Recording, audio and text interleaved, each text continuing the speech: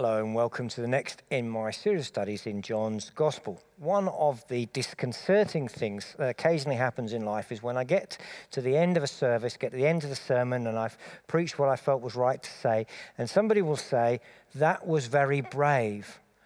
And I suddenly think, heck, what have I said? What was so dangerous or difficult or uncomfortable or courageous? I certainly don't feel courageous. In fact, most of the time I feel quite scared. And whenever somebody says that was very brave, I tend to feel even more scared. What is courage? Well, we're just going to explore that a little bit more. We're looking at John chapter 11 and the story of Lazarus.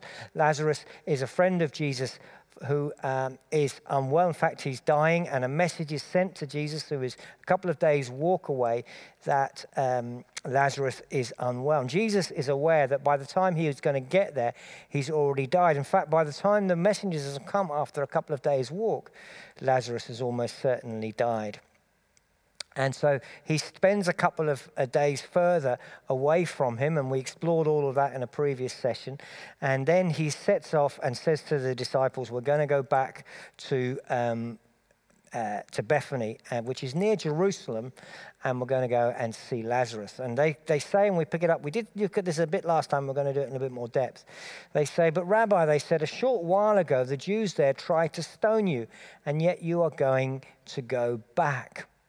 So this is because Bethany is near Jerusalem, which we've seen time and again was where the sort of headquarters of the anti-Jesus movement was. And Jesus speaks a riddle. He says, are there not 12 hours of daylight? And those who walk in the daytime will not stumble, for they will see by this world's light. It is when people walk at night that they stumble, for they have no light. So just a little recap about the meaning of this riddle. It comes from the fact that again and again in John's Gospel, Jesus makes it very clear that the time had not yet come for him to be crucified. That he faces opposition in Jerusalem. They tried to stone him, they tried to kill him, but he leaves and he tells them that the time has not yet come. In other words, he's only going to die at the point which he himself chooses is the right time, the time at which God allows.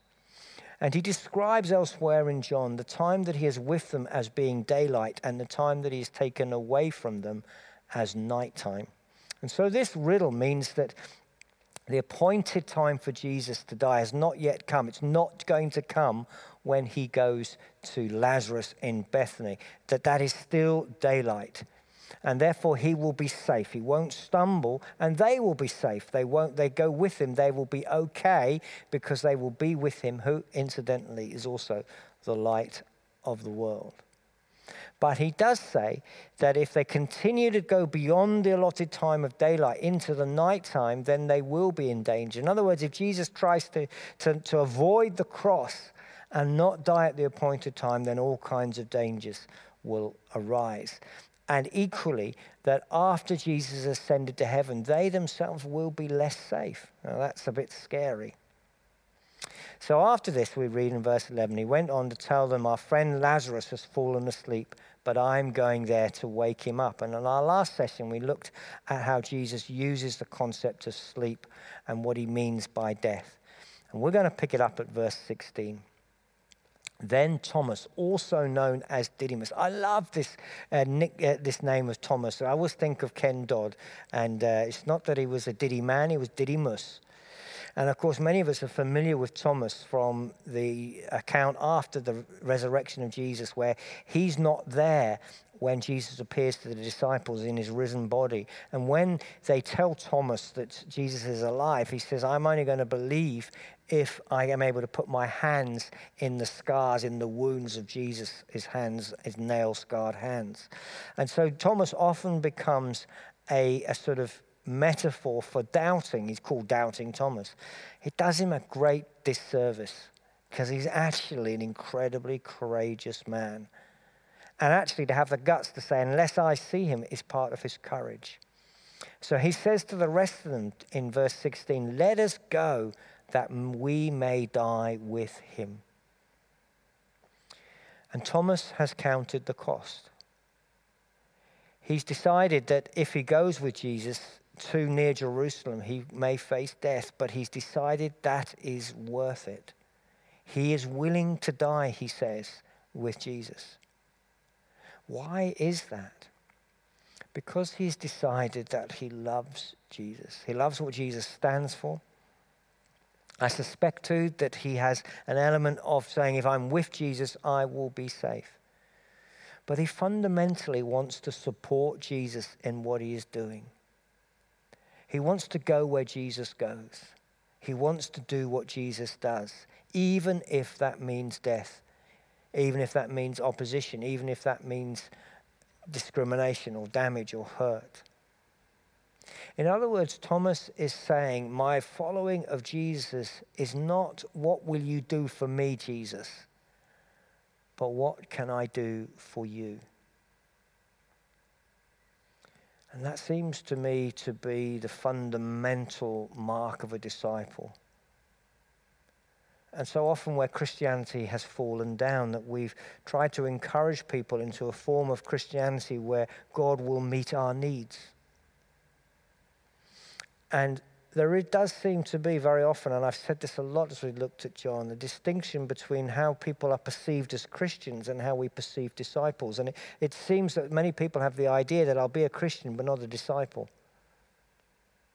That's not an option. In fact, the word Christian is rarely used in the New Testament. Disciple is the general term for a believer, for a follower of Jesus.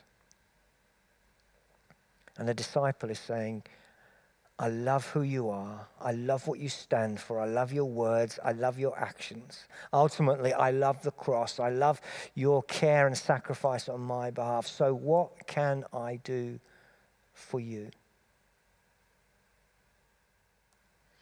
And that willingness to die is good, but that doesn't mean that we should try and die. Avoidance of death is usually the instruction. We looked a little bit at this recently in Ezra when I was talking about enemies. That Jesus is not requiring us to die in a futile way. Martyrdom isn't some sort of heroic act. We may lose our life because it's unavoidable. But it seems to me that the New Testament tells us that if it's avoidable, we should shake the dust off our feet, as the disciples were told to do, and move to the next town. Or as Jesus did time and time and again in John's Gospel, just walk away and move on to the next place.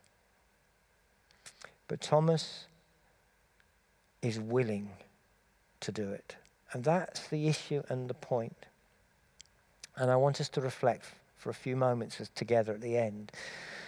What bravery is being asked of us?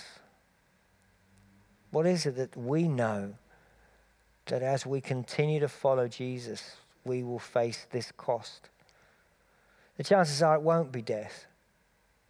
The chances are it may be something difficult but different for us. So what are we prepared to do for Jesus? Thomas was prepared to die, but are we prepared to live with less? To not have the same house that we might have had if we didn't follow Jesus. Because in following Jesus, we decide to give away more. We decide to be more generous with our income. Or maybe we take a job that is less well paid because we choose to serve Jesus. What are we prepared to do for Jesus? Are we prepared to live with less income than we otherwise might have had if we followed our own desires? Are we prepared to face criticism? To face perhaps long-time friends or family or colleagues who withdraw from us because of our desire to do what Jesus wants? Because of our desire to be truthful, because of our desire to love the outcast, because of our desire to be self-controlled, because of our desire to stand on behalf of the poor and the oppressed. Are we prepared to face isolation or exclusion? To not be in the in crowd? Because we love Jesus.